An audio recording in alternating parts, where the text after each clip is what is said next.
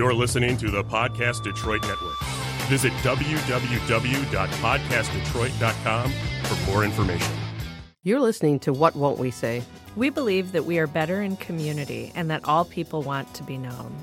That true authenticity can only be reached through honesty and vulnerability. This is a judgment-free zone and a shame-free space where individuality is encouraged and celebrated. We are your hosts, Sonia Mastic and Jen Kinney. Okay, so today we're welcoming to the podcast jazz musician Galen McKinney. How are you doing? I'm doing good. Thank you. Welcome. So you're born and raised in Detroit. Yes. And your dad is the fabulous Harold McKinney. Yes. Jazz pianist. Mm-hmm. Your mom was Gwendolyn. Yes. And she was a fantastic. Well, she started her career in opera. And then, of course, when she met my father, he sucked her into jazz. That's awesome. There's no going back from There's jazz. no going back. So there is a street named after your father, correct? Yes. In Harmony Park? It's on the corner of Randolph and Gratiot. Right underneath Randolph is his name. Yeah. Yeah. That's awesome. I know that was a labor of love for you to get that all together and executed. Yes, and I really appreciated, the city of Detroit appreciating what he did, which was really in the 70s. He came up with the Scholastic magazine, which was a program for the schools to teach jazz. Yeah. Wow. Yeah. That's amazing. I was looking here on your bio, and with your father, it says that he played with Billie Holiday, Gene Krupa, and many others, and that your mother was a fashion model as well. As well, yes. That's very interesting. Girl, she got some pictures, boys. Ooh, I bet. Looking fabulous. I would love to see them. And then, so she was in productions like Carmen and Porgy and Bess. Yes. That's amazing. Yes. Yeah, she had a really angelic voice, and I wish she would have lived long enough for me to record her. When I finally started recording, I wish I could have gotten her vocals on recording, Yeah. But she's got a lot of cassette tapes because she always actually recorded herself. So then there are recordings of her. Okay. Yes. That gave me a thought, but go ahead. Yeah, right? We were all with you on that. Uh-huh. So then when did you start playing drums? I started at the ripe age. I usually count when I got my first drum kit, even though I probably didn't know what in the world I was doing. But I got my first drum kit at 2. And that happened because my mother said that I was constantly beating on her nice furniture. And especially at dinner time when I had a knife and fork in my hand, I'd be beating on the table. And she was like, oh, my God. So she got me, her and Dad got me a drum set. And I remember her saying, here, honey, beat on this. I mean, too, why did she wait so long? I mean, she waited a long time to hear that set. You're almost out of the womb. She's like, here's a set. Yeah. And she says that I was very busy even when I was pregnant. I was always moving around. And my father told me a really great story about one day that, how couples, they spoon. So he was laying up, his back was against her stomach when she was pregnant. And so he kept feeling this tapping. And so he woke up, Gwen, what you want, Gwen? And she didn't answer, so he kind of drifted back off to sleep. And it happened again. He said, Gwen, wake up, Gwen. And she said, what? She said, what do you want? She said, what do you mean? He said, you're tapping me. She said, that's not me, that's the baby. So apparently. So were you tapping in a triplet or a 6/8 feel? Was there actually real time signatures going on? I have no idea, but apparently I was pretty busy. So you were the first in utero, the first version of Take 5, is right? I know, right? The original credit, the baby in the womb. Yes, indeed. So what a surreal life it must have been growing up the way you did, where you have all these. I mean, tell the listeners some of the people that hung out with your father and in your house, because I know the stories. We've drank over stories many times. Yes. But both of us being drummers and stuff. But I'm sure it had to feel normal to you, but to everyone else. Well, let's just talk about the way I used to wake up every morning. What I woke up to, my alarm clock in the morning was my mother in the kitchen going,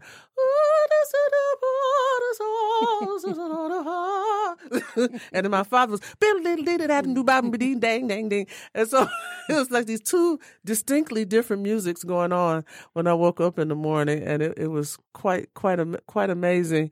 And then after breakfast, Daddy usually had rehearsals. So he, Marcus Belgrave, Wendell Harrison, all those guys would come through the house. But the most significant, well, everybody was significant, but the most significant as far as my playing style, two people. One is a Detroit drummer named George Davison. I sat under his feet from the time I was 5 years old, and he really close to him. Children have no sense of personal space. So you still don't, for the record. Just being clear on that. Galen will hug you. Yes, I will. I will hug you. I am a hugger. So I would sit, right next to his hi-hat foot, like extremely close. And he said he was always worried that my nose was going to get caught up in the hi-hat. That's how close I was. But I couldn't help it. I was so interested in the drums. I wanted to see everything he was doing up close and personal. I wanted to see what his feet were doing, how the pedals work. So I got a lot of style from him, a lot of style from a drummer named Danny Spencer, who came through the house. He no longer lives here. He lives in Cali. And a drummer named Alan, who passed away when I was must have been about 6 or so. But the most significant, I shouldn't say the most, but he really had a strong impact on my playing when he came through the house. And this guy I had never seen before. He wasn't one of my dad's regular drummers. He was tall and slim, and I'm looking at him like, wow, who is this guy? And then I noticed his stick bag. Oh, he has a stick bag. So professional. Ooh. And so, I'm 10 years old looking at this stick bag. And so, of course, again, he sat down at the table. And of course, again, I have no sense of personal space at 10. So I sat real close, right up on his shoulder. And he opened up his stick bag, and I'm leaning in, looking at it. And he had these beautiful red drumsticks. And I looked at those and went, oh, my God. So I tapped him on his shoulder, and I said, hey. And he looked at me out the corner of his eye. I said, can I have those? He said, what? I said, can I have those? And he said, you want my sticks? I said, yes, I want your sticks.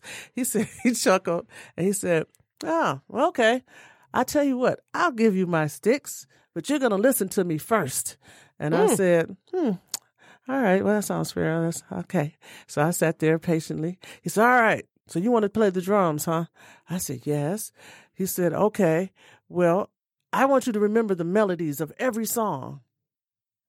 The melodies. Wow. My face scrunched all up. I said, what do you mean the melodies? I'm a drummer. Why do I need to listen to the melodies? And so he said, if you listen to the melodies, it'll help you learn the song better. And when you take solos, people will know where you are. Okay. So now I'm sure he thought that went in one ear and out the other. And so after he said what he said, I sat there for another couple of seconds and I said, hey, can I have those sticks? So he chuckled. He let out a big hearty laugh. He gave me the sticks. He said, go on, girl, take these sticks. Get on out of here. So I took the sticks and I played with them until they were a pile of toothpicks on the floor. Later on, fast forward 7 years, I'm sitting with a buddy of mine who was also a drummer, and we were flipping. Now I'm starting to get into who are the players of jazz? Who's playing? Who's doing this stuff? Who's doing this stuff? And so I'm flipping through this book, and we get to this one page, and I look at my friend. I said, oh, my God. And he said, what? I said, that's the guy. And he said, what do you mean? What guy? What did he do? This guy right here. I said, this guy gave me drumsticks when I was 10 years old. Oh, no, get out of here. I ain't give you any drumsticks. I said, no, I'm telling you, this guy gave me drumsticks. And so the guy was Max Roach. Stop it. Wow.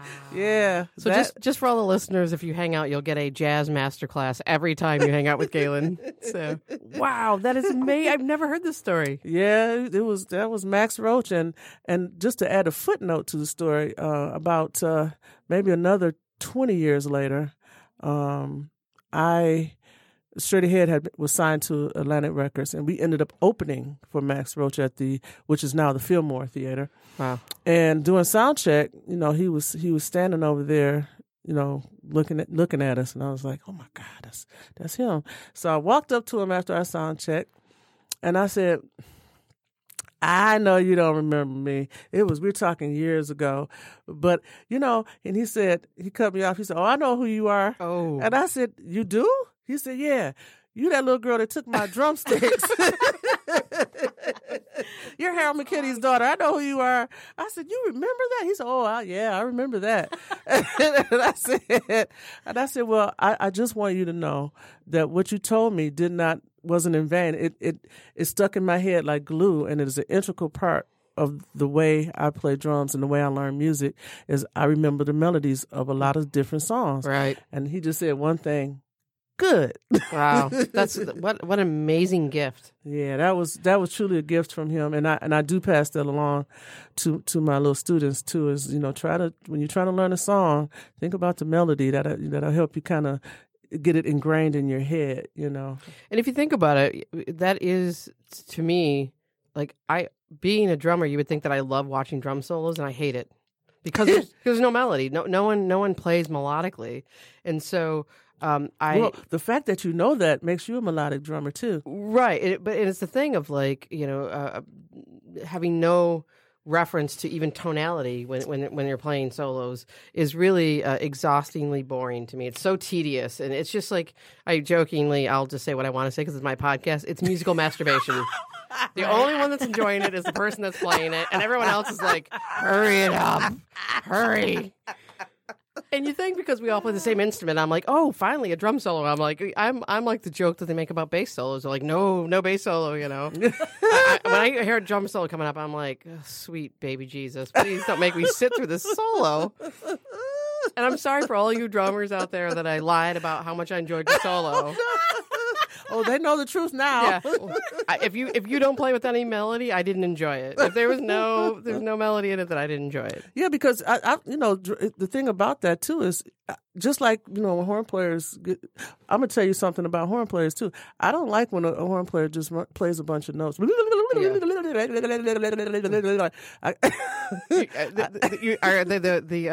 Mariah Carey of trumpet. You want him to pick a note and park it? Pick a note and park it. I don't need to just pick a note and park it. But I like to hear composition in solos. You know, I like for a horn player to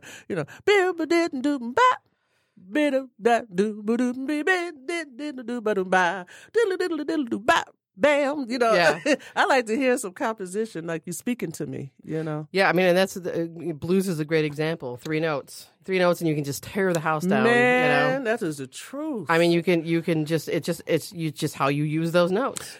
Take B.B. King for example. Mm-hmm. I was going to say that. Yeah, he sit up there, one note, right, just one note vibrato. And you could just feel all the emotion in it, You would think you'd be bored, but you're not. You're not. It's very good. Yeah. Very good, yes. So then this sort of propels us. You mentioned Straight Ahead opening up for Max, like first name basis. Me and Max, we're buddies. Max Roach.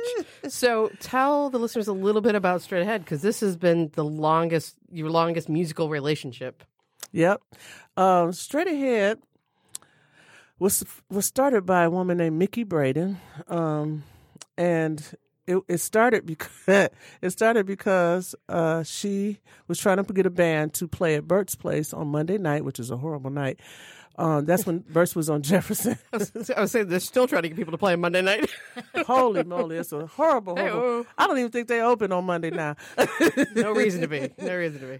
But so she was frustrated because I guess.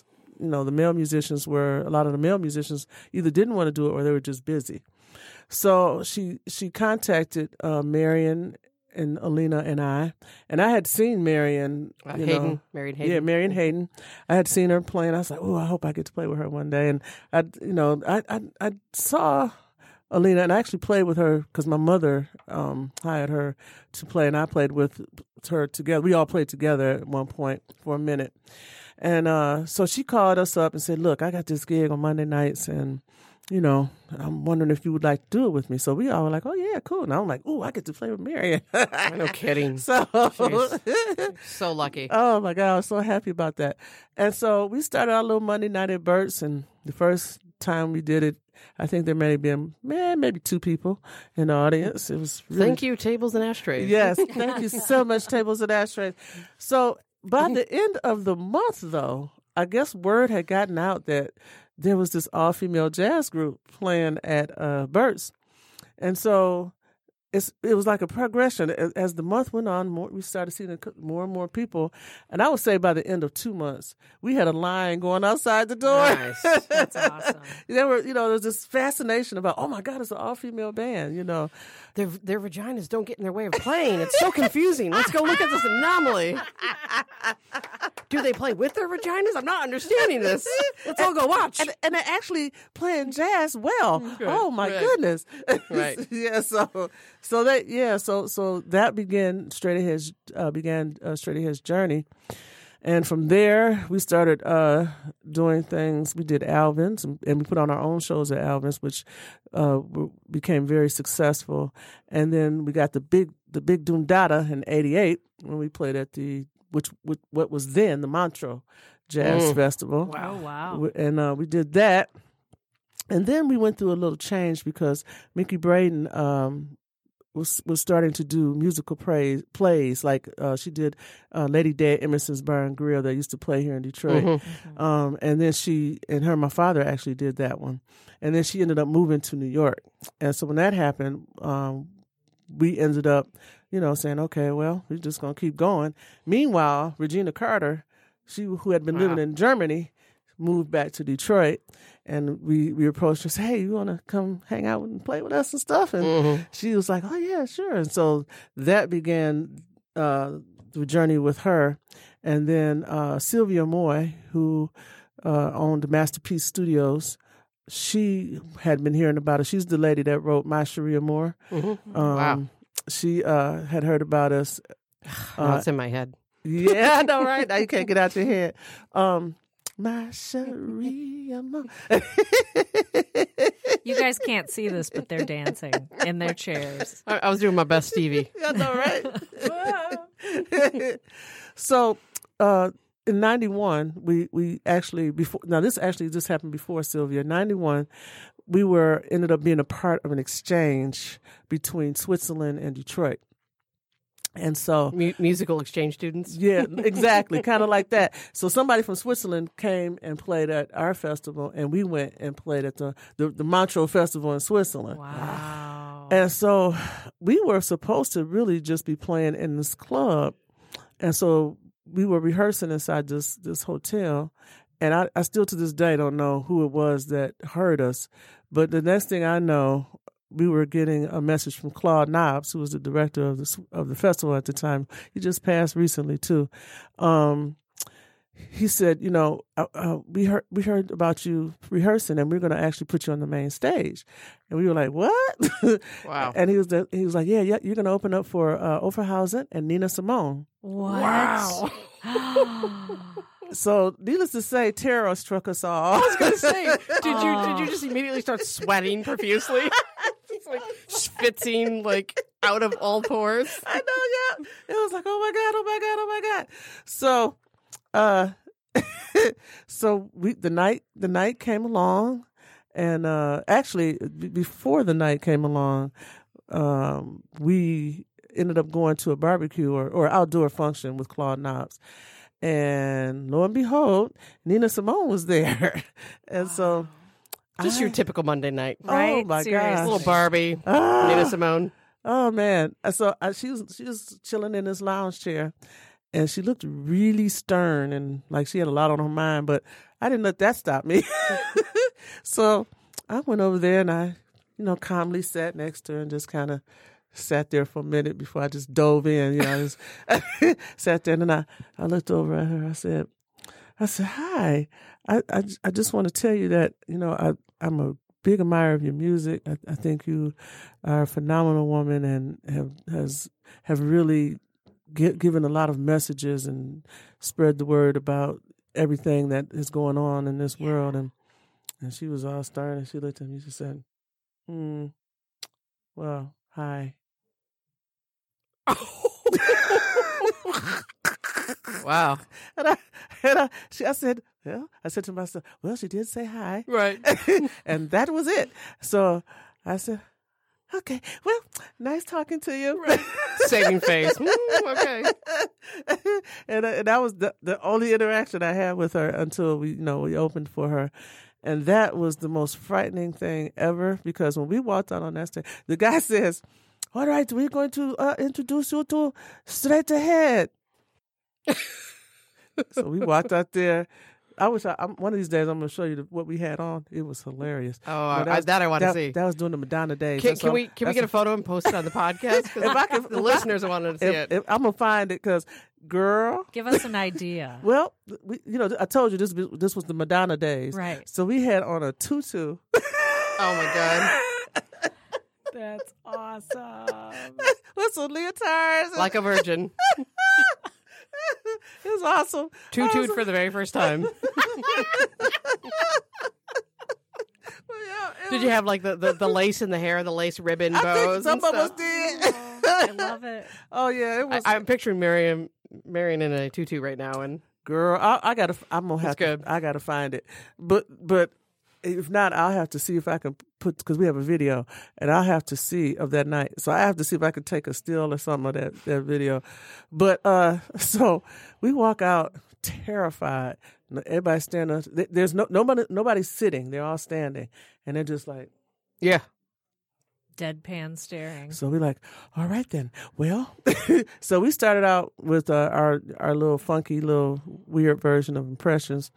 And let's just say by the end of the performance, when we hit that last note, there was a moment of silence, and then the crowd just erupted. Nice. And they were stopping. And Claude Niles came back out, and he was trying to say, okay, and he's trying to say something. He was saying something in French, like, they will be in the club later.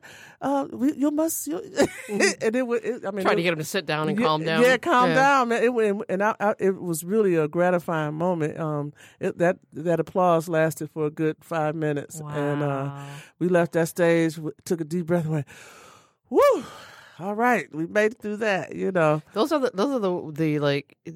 the shows that you dream for, but are the worst when people can like just look you in the eye and they're real music lovers. Yes. They're not there to drink. They're not there to party. Yes. And they're just, you can feel your heart in your mouth. You're like, I've wanted this, and yet it's my worst nightmare. I feel like this is horrible. Like, I can see their pupils. This isn't good. This is not how it should be.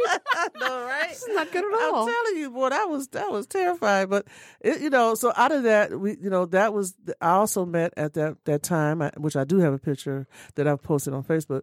I met Dizzy Gillespie. Oh. And he was now you're just name dropping. Now you're just showing up. This was a funny thing too, because him and Steve Teray, we were all backstage talking, and Dizzy walked up and he was eating these peanuts.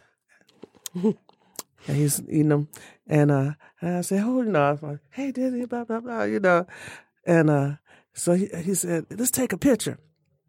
So we all, wrapped our arms, and he's still eating these peanut. And he said, "Hey, would you like a peanut?" You're like, "I'm good." I was like, I bust out. I said, "No, thank you, I'm good." And that's when the photographer snapped the picture, and you could see us. The way we looked, we were all cracking up. Would you like a peanut? Mm-hmm. And then, of course, Steve was like, "Salt peanuts." So would you say then that give us some of your favorite gigs? I mean, Mantra had to be like... Mantra was the favorite. Because I'm going to tell you, I met Steve Gadd, I met Al Jarreau, I met Dizzy Gillespie, I met all these people. You met Steve Gadd, but Steve doesn't remember meeting you or anyone else for about 15 more years. He doesn't. I know he doesn't remember me, because that's the only time I ever met him. He doesn't remember anyone that he met 47 times. Steve had a hard road during those years, and he's clean now, but Steve doesn't remember a lot of his life, I'm sure. Yeah, well, I certainly know he would remember me, because we had a little small conversation and everything. He won't remember that though. And Al Jarreau it was weird. I don't know if he was going through something at the time, but I was telling him, that he said, you're a musician. I said, yeah. I was like, I love doing this. And he was very almost discouraging at the time. I don't know if he was angry about something. But I just remember him being real kind of discouraging. I remember saying to him, well, that's not going to happen to me. Yeah. There's some people I remember reading like articles in Modern Drama of famous drummers, and like, my advice. They ask like, what's your advice to up and coming drummers? Get a day job. Hey, thanks for being a jerk. Thanks for that. I'm glad I spent $5 on this magazine for you to be a jerk. Yeah. What's behind that, you think? Oh. I think some of it is frustration because being a musician, straight up musician, is difficult. Yeah. I mean, I teach. I do teach, I do artist in residencies because you got to eat. You got to eat. You know what I mean? And being a straight up musician, unless you're somebody like, I don't know, Kenny G or Dennis Chambers or unless you're really lucky though, because this is the thing, and I say this without bias, honestly, that I introduced myself to you at the Dirty Dog Jazz Cafe. It's the first time we ever met, and everyone in Straight Ahead, and it was some variation of Straight Ahead that was playing there, are literally some of the highest caliber world class musicians around. And the thing that makes you guys so amazing is how absolutely effortless you make it look. Oh, and it's what you're doing is so hard and so complex. And so it isn't the caliber of musicianships that gets you, where you can just do the gig. It really is a lot of luck. There was an interview with Michael Bublé the other day on TV, and they were interviewing him about his success, and they're like, what do you attribute it to? And he said, I'm the luckiest guy on earth. Mm-hmm. And they're like, well, I think you're short selling yourself. He was on Good Morning America. They're like, I think, you also have a good voice. He's like, so does every person that steps on the stage at American Idol. Mm. I loved his humility. He's like, I am just the luckiest guy on earth. And that saying of it's not what you know, is who you know. Oh boy, that's very true. Yeah. That's so true. And then how you work, who you know. Yeah, and how you work, do you know? Now I'm gonna give a blast out to Mr. Ralph Armstrong, because he is the reason why. Well, first of all, I'm going to just say this. There was a time in my life I'm thinking to myself, why don't I get, people call me for all the little local stuff and, those kind of things, but why am I not getting calls for the bigger things? Shaka Khan comes, they call the cats like Ron Otis, who's, I'm not taking nothing away from him. He's the bomb. That boy is great. Okay. Mm-hmm. But they always call him or who else was back then? I can't think of who else, but it was a bunch of cats that they used to call. I'm like, how come I don't get those calls? So then I started doubting myself. Well, maybe I'm just not as good as I thought I was. I mean, I'm never thinking that I'm good, but I thought I was decent enough to do some of this stuff, Right. And I said, well, maybe I'm just not that good, Please. That's really where I was. Please. That's what I was thinking, because I never got those kind of calls. And so Ralph Armstrong, who the first time he gave me something major was he called me to say, hey, you want to do this gig with Shaka Khan? I said, huh? He said, yeah. You're like, I've got to wash my hair. I'm good. Okay. All right. I don't need that kind of exposure. I'm good. Oh my God. I was like, he said, yeah, he said, you can read, right? I said, well, yeah, I did a lot of reading in college. He was like, yeah, well, I got this gig, and the HB is the music director. And so it's for Aretha Franklin's birthday party. So all this at once. So I was like, oh, okay. And so he, wow. That was the first thing he got me. And he's really been blessing me with stuff ever since then. He's the reason why I hooked up with Benny Golson. He's the reason why I hooked up with Aretha Franklin. He's the reason why I ended up playing with Roy Ayers. I mean, it's just, that's awesome. The list goes. And he's tireless. He works so hard, mm-hmm. and he's such a good guy. Mm-hmm. He's a really good guy. Yeah. But check this out. You know what he said to me though? And I don't want to. I hate to even rat him out this. Talk way. out of class. Talking out of school. Is that what you're doing? He said, well, I don't know what's wrong with these guys. You can play. I don't know, they're always on this other tip about you being a woman and all that kind of stuff. I don't understand it. You can play. That's why they should be calling you. And I was floored. And I thought about that all these years. I thought, well, maybe it's just me. And all this time it was because of my gender. I was like, I was disgusted. And I thought, these are people who I know and love. And they actually never gave me the clue that they felt this way. And so it was kind of painful to learn that. That's a tough road. Both of us being female musicians, it's just such bullshit. It's such discrimination for no reason whatsoever, and you can work 3 times as hard and not still get the same gigs that men get. To this day, I mean, I just went to Guitar Center not that long ago, only because it's closer to my house and I needed something in a pinch. And and the guy there, even in this day and age, asked me, if I was getting it for my boyfriend. I'm like, wow. And how old is he? 40. Oh, okay. Like I just old enough like to know this, better. No. Yeah. No. That's an age where they don't know better. That's true, right? I mean, but you figure at 40 you've seen enough where you've actually seen female drummers. Yeah. And I mean, musicians. especially today. well, I'm curious about this. So, given the fact that not only are you women in music, you're women in drumming specifically. Mm-hmm. True. What's the breakdown in terms of the number of women who are drummers? Now? Yeah. Or when, well, Sonia, you're a little younger than I am, but Not much. but I appreciate that though. Right. when we were growing up, holy Yeah. moly, it was probably none. It was close to none with me too. Oh man! And a matter of fact, the only reason why I even continued to play the drums was because my father came back from New York and told me about another 8-year-old. I was 10 at the time, and I was seriously going to quit. Yeah. So I'm so tired. over you right now. I'm so over this nonsense. I was 10. Why I decided to quit when I was 10? Oh, I was seriously, because I was Yeah. my daddy's peers weren't giving me a problem. They were supportive, but my peers, people my age, this little girl said, "Yeah, I heard you play the drums," and I was like, "Well, yeah, I do." With the stank face. With a stank face. Okay, stank. We need video on Yeah. this podcast today, right?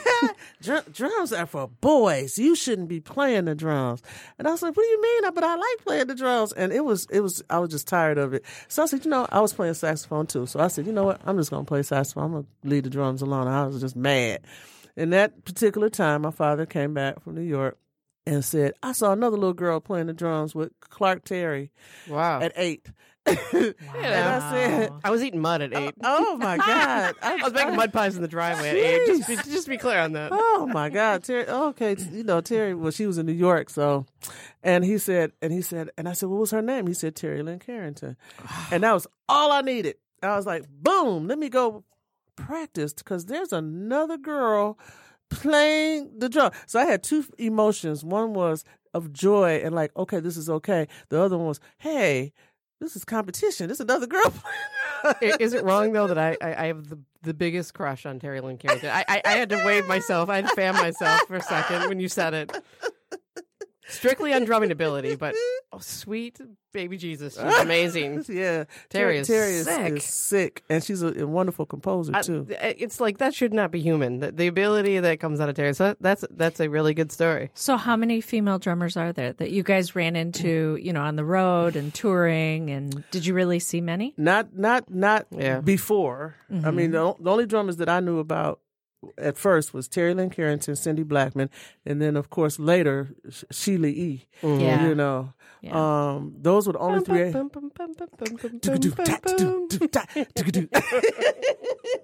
Those were the only ones I knew about at the time, and I didn't know about Cindy or Sheila until later. Yeah. Sure. But Yeah, late 80s. yeah. So that it was a lonely road. It's too bad I didn't know her back then. What kept you going then? Beyond this 10-year-old who decided that's, I've got this competition now. Just the love of it. You can't do love anything drumming. else. Yeah, you can't. I loved it.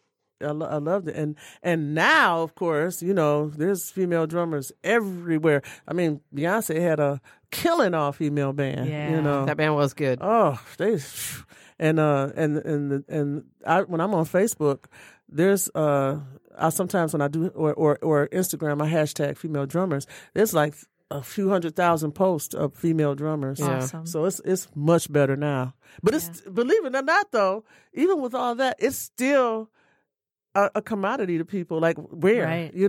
especially with men, they just, Yeah, and so it is like this. It was always this frustrating thing where it was very threatening, and so it was not only just that there weren't a lot of women doing it, but it was very threatening to a lot of men, and they were very assertive.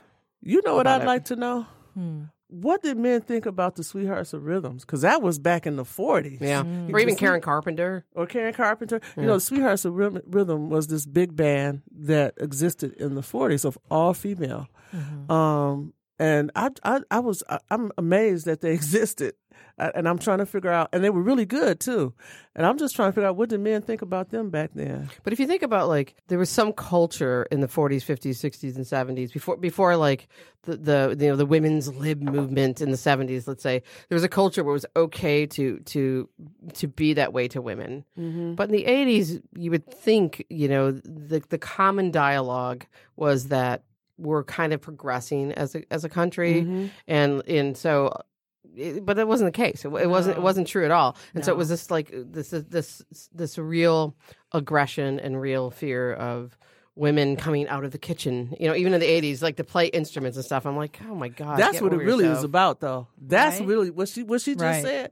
That's really what the whole thing was about. Yeah. That where you're supposed to, you're not supposed to be doing that. So that's what the really issue was. They didn't feel like women were supposed to be doing. We're supposed to be, at home and, being the dutiful wife and Docile. yeah. And it is- Able yeah. to be controlled. It was And too aggressive. And it isn't even like taking jobs, because it's the same argument, and we could go down a rabbit hole, which we won't because we're going to have you back again. It's just Yeah. this weird, aggressive thing, but we could go down that forever. But we want to kind of step ahead here and talk about, so the last significant, meaning like most notable gig that you had was as Aretha Franklin's drummer for the last couple of years. Yes. Until her unfortunate passing.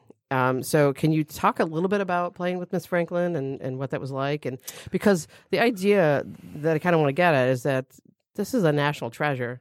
And a Detroit treasure, And too. the Detroit treasure, right? because she didn't go move to well, she probably, I think she did live out of the She was out in of LA Detroit for a while, I little think. while. Yeah. But she came right back to Detroit. The other thing I love about her, she always employed Detroit musicians. A lot of people leave or get famous and they never hire. They hire California musicians or New York musicians. They don't really get Detroit musicians. She hired Detroit musicians. Always. She always had somebody from Detroit. I didn't in her know band. that. That's pretty awesome. Yeah.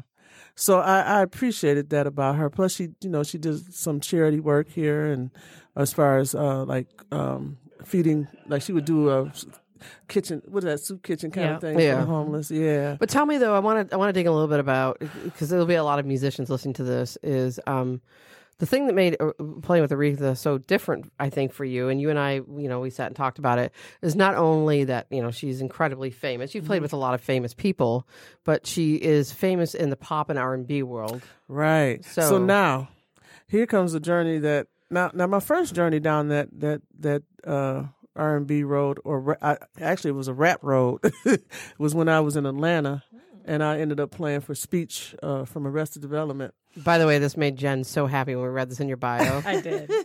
I was very happy. That was my first introduction to that, because that was so different for me. You think you're well versed in everything until you actually have to sit down and play it. Right. And then you realize, oh, I'm not as well versed as I thought I was. So I learned a lot from that experience. But with Aretha, coming from the jazz world, and it was funny because me and the bass player from Speech, we taught each other, because I told him, I said, in jazz we kind of tend to sit on top of the beat. I said, and he was telling me, well, in rap we sit like way behind, behind, yeah. So that was a nice interchange we had. And so going to R&B with Miss Franklin is that coming from jazz, it really was an adjustment for me to sit on that pocket. I mean, I was playing the pocket, but I wasn't sitting on it. That sitting on it means it's just, you just right in the groove. There's no antsiness. It's just there's in no the pocket. expediency to it. Yeah, that's it. Yeah, and so I had to. That was a big adjustment for me coming off the jazz thing. Even as far as playing the rhythms, like for example, what was that? Chain. Yeah, I remember you and I talking about that Chain of Fools. Yeah. So the bass player who was playing at that time was Volley, solid, just in the pocket bass player. And so I'm coming at it. I was coming at it. I was coming, and he's like, no, you're all busy with it. Yeah. No, not even necessarily busy, but my foot was, like.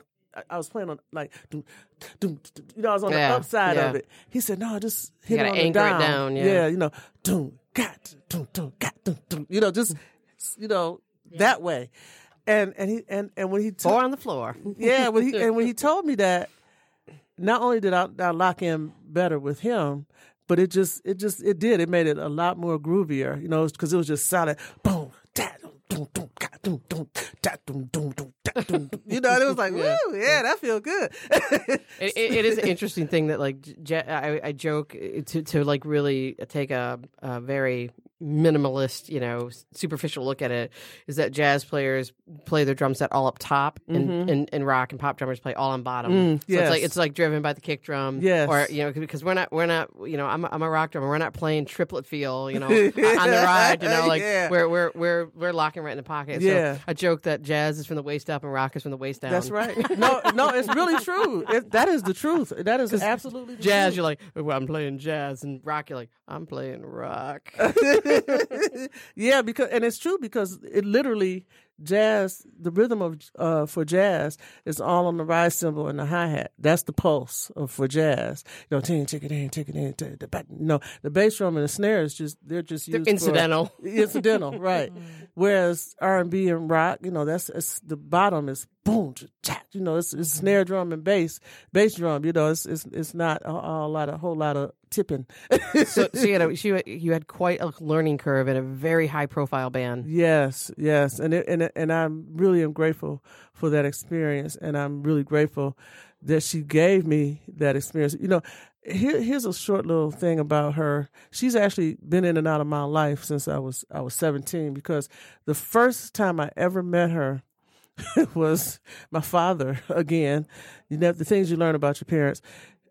He said, baby, we got a gig this weekend. I said, oh, okay, where is it at? He said, it's at Aretha Franklin's house. And I said, Dad, how do you know Aretha Franklin? And he said, oh, we go way back. And I'm like, I just shrugged my shoulders. And that was the first time I met her. And I met Carolyn, her sister, and Cecil, her brother. And she was real cool. She was sweetie pie. And then the next time I met her, I got a call from her management to play at the Detroit Montreux Jazz Festival in 2004. She was doing two halves of a show. The first half was a jazz half, because she started out as a jazz singer. Oh. And the second half was her R&B show. Well, she called me to play the jazz half. I don't think she knew I was playing R&B. So she called me to do the jazz half. So I played that half of the show with her, and then her regular drummer Nate came and played the R&B stuff. So that was in 2004. And then, of course, in 16 was when I got that. Now, that was funny. I'm driving. I'm driving down Ford Road, and the phone rang, and it said no name. I was like, no answer. I ain't Right.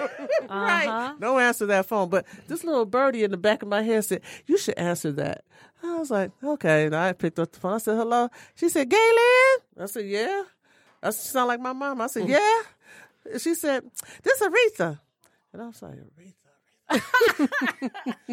And so, I guess by the silence, she knew that I didn't know who it was. She said, Aretha Franklin. You're like someone's punking me right now. Right. And I said, she said, Aretha Franklin. I said, oh. I said, okay, I got to pull over. Let me just pull over. And not pass out driving. So I had to immediately pull over so she could, and then she's, okay, so I want you to come on the road, and I'm going to be doing these songs. I'm going to send you a list, and then we'll probably have one rehearsal at the Westin and Southfield, and then we're going to be doing this. I said, One rehearsal. Okay. Okay. Okay then. You're like, yes, ma'am. Yes, ma'am. That's right. Right. Yes, ma'am. Because that's how she made you feel, you know. Right. And so that's how that journey started. And The matriarch, you're like, mm-hmm. Yep. Yep. Yep. That's why I never called her Aretha. I always called her Miss Franklin. Right. If she would have given me permission to call her Aretha, I would have called her. Or if she would have said, I want you to call me Aretha, no problem. I in work in the music business. I worked for her many times, and there's not one time that I called her Aretha. We weren't that tight. But she didn't give you the air that we were that tight. Miss Franklin was as warm and friendly as we were going to get. Yeah, and girl, and let me tell you something. She's a proud and diva woman now, because we had this guitar player playing with us, and bless his heart, he was a sweetheart. But I'm so glad you're telling this story. But he's, and I just wondered. I said, now I know he's married. His wife should have schooled him on some things, because he would say stuff like, for example, this typical man stuff. So a couple of times we had dancers, Lisa McCall's dancers. They were wonderful. And he would always be like, so how come you ain't out there with the dancers? Why don't you get on out there with the dancers? I would, but I didn't get mad or nothing. I just kind of chuckled and laughed at him and said, boy, because I'm playing the drums. That's why he would chuckle. Mm-hmm. So, oh, yeah. Funny. So, I'm too busy calculating how I'm going to punch you right in the junk. That's what I'm doing right now. I'm busy with my calculations, so no one can see, and you're wounded forever, so you can't reproduce. That's what I'm doing. so stuff like that. So. But he was a nice guy, but I don't know, his wife didn't school him well. So he we played at the Tribeca Film Festival. This was a tribute to Clive Davis. And after the gig, she looked beautiful. She had on a really nice dress and everything. Everything was gorgeous. And I we back there. She did pay us in cash. No, that is true. I know. That bag on the stage by her feet, yeah. Her and Chuck Berry. Thousands of dollars. Her and Chuck Berry. Thousands of dollars, okay? Wow. Yeah, crazy. And so, but it's not crazy when you know the history. Well, yeah. Of getting ripped off and yeah.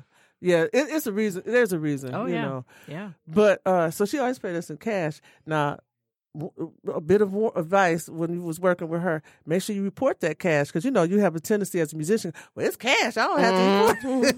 Her cousin told me, yeah, you should report that, because you will get ganked if you don't. So if the IRS is listening, all of them filed all of their money appropriately. There was nothing taken under the table. That's exactly right. I made sure I reported that income.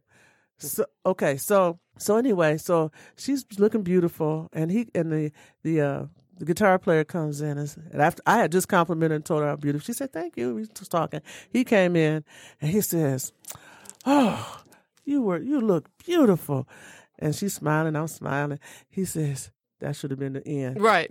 He says, "I think that's the best you ever looked." And before I could even think, I went, and she went, and she said, "Well, obviously you haven't been around me long enough." And I was like, "Oh God!" And I said, "Excuse me, exit stage left." And so in the van on the way home, he lived in New York, so he didn't get on the van with us. We were all going back to the hotel. He went home, and we were in the van talking, and there was a moment of silence, and I said, "Well, y'all, I don't think we're gonna see my man on guitar no more." And he said, everybody was like, "What? Why?" And I told him what he said. They broke in this erupt laughter, and they was like, "Oh no!" And they was like, "That's it. I know that's gonna be it." Sure enough, 2 weeks later, we had another gig. Perry Hughes was on guitar. Mm-hmm. One who knows to keep his mouth shut. It was on guitar. I love so you and I went out to lunch one day after you had been with Miss Franklin for some time, and I love the way that you said it, because I've had lots of working experience with her working for when I worked for Live Nation. Yes, and so I know the drill, but I love the way you said it. Is you said I've figured out this gift to be just visible enough and invisible all at the same time. That's right. And I was like, that's that's good for a lot of stuff, actually. That's right. I have short conversations with her, and then when I feel like okay, that's enough. I'm out. You know? Right. She knows I'm still here. She knows I'm the drummer. That's And right. that's all we need. That's all we need. You know how to read people. That's And an important thing. One more little footnote to my father, and she verifying the fact that they've known each other. We were talking about text one day, and she said, she said, your father back in the day, he taught me some piano chords. And I was like, oh my God, so he did know her back in the day. Dad wasn't lying to me. He wasn't lying to me. Yeah, and she one of my favorite songs to play with her was Brand New Me, because she would not only sing the heck out of it, she would sit down and take this monstrous piano solo. Aww. It was so awesome. Yeah, she tore it up. Oh man, that was my favorite song of hers to play with her. Yeah. Well, we just have a few minutes left. I want to give a little space for you to talk just briefly about McKinfolk and what the future is for you. Well, yes, I have just released a CD called McKinfolk, The New Beginning, which is a product of my father's music. It features some great folks on there, the late Marcus Belgrave, the late Jerry Allen, James Carter, Regina Carter, and the late Kevin Mahogany, along with Bracy Biggs, Marion Hayden, and a slew of other people, Ralph Armstrong. And it's a tribute to him and his music. I've done some rearrangements on his music, and it's available for download on all the download sites, Amazon, Spotify. It's also available on the DetroitMusicFactory.com. You can get a CD if you want a physical CD. Some people still do. Yep. My husband. Me too. Yep. I'm with them. Yeah. So if you want a physical CD, you can get it there, DetroitMusicFactory.com or Dearborn Music or Second Baptist bookstore, and you can get it from there. But it was a labor of love. It took me a long time to do it, and I believe you would enjoy it. And there's a cute little tidbit of me and my father talking when I was 9 years old. Yeah, that's really cute.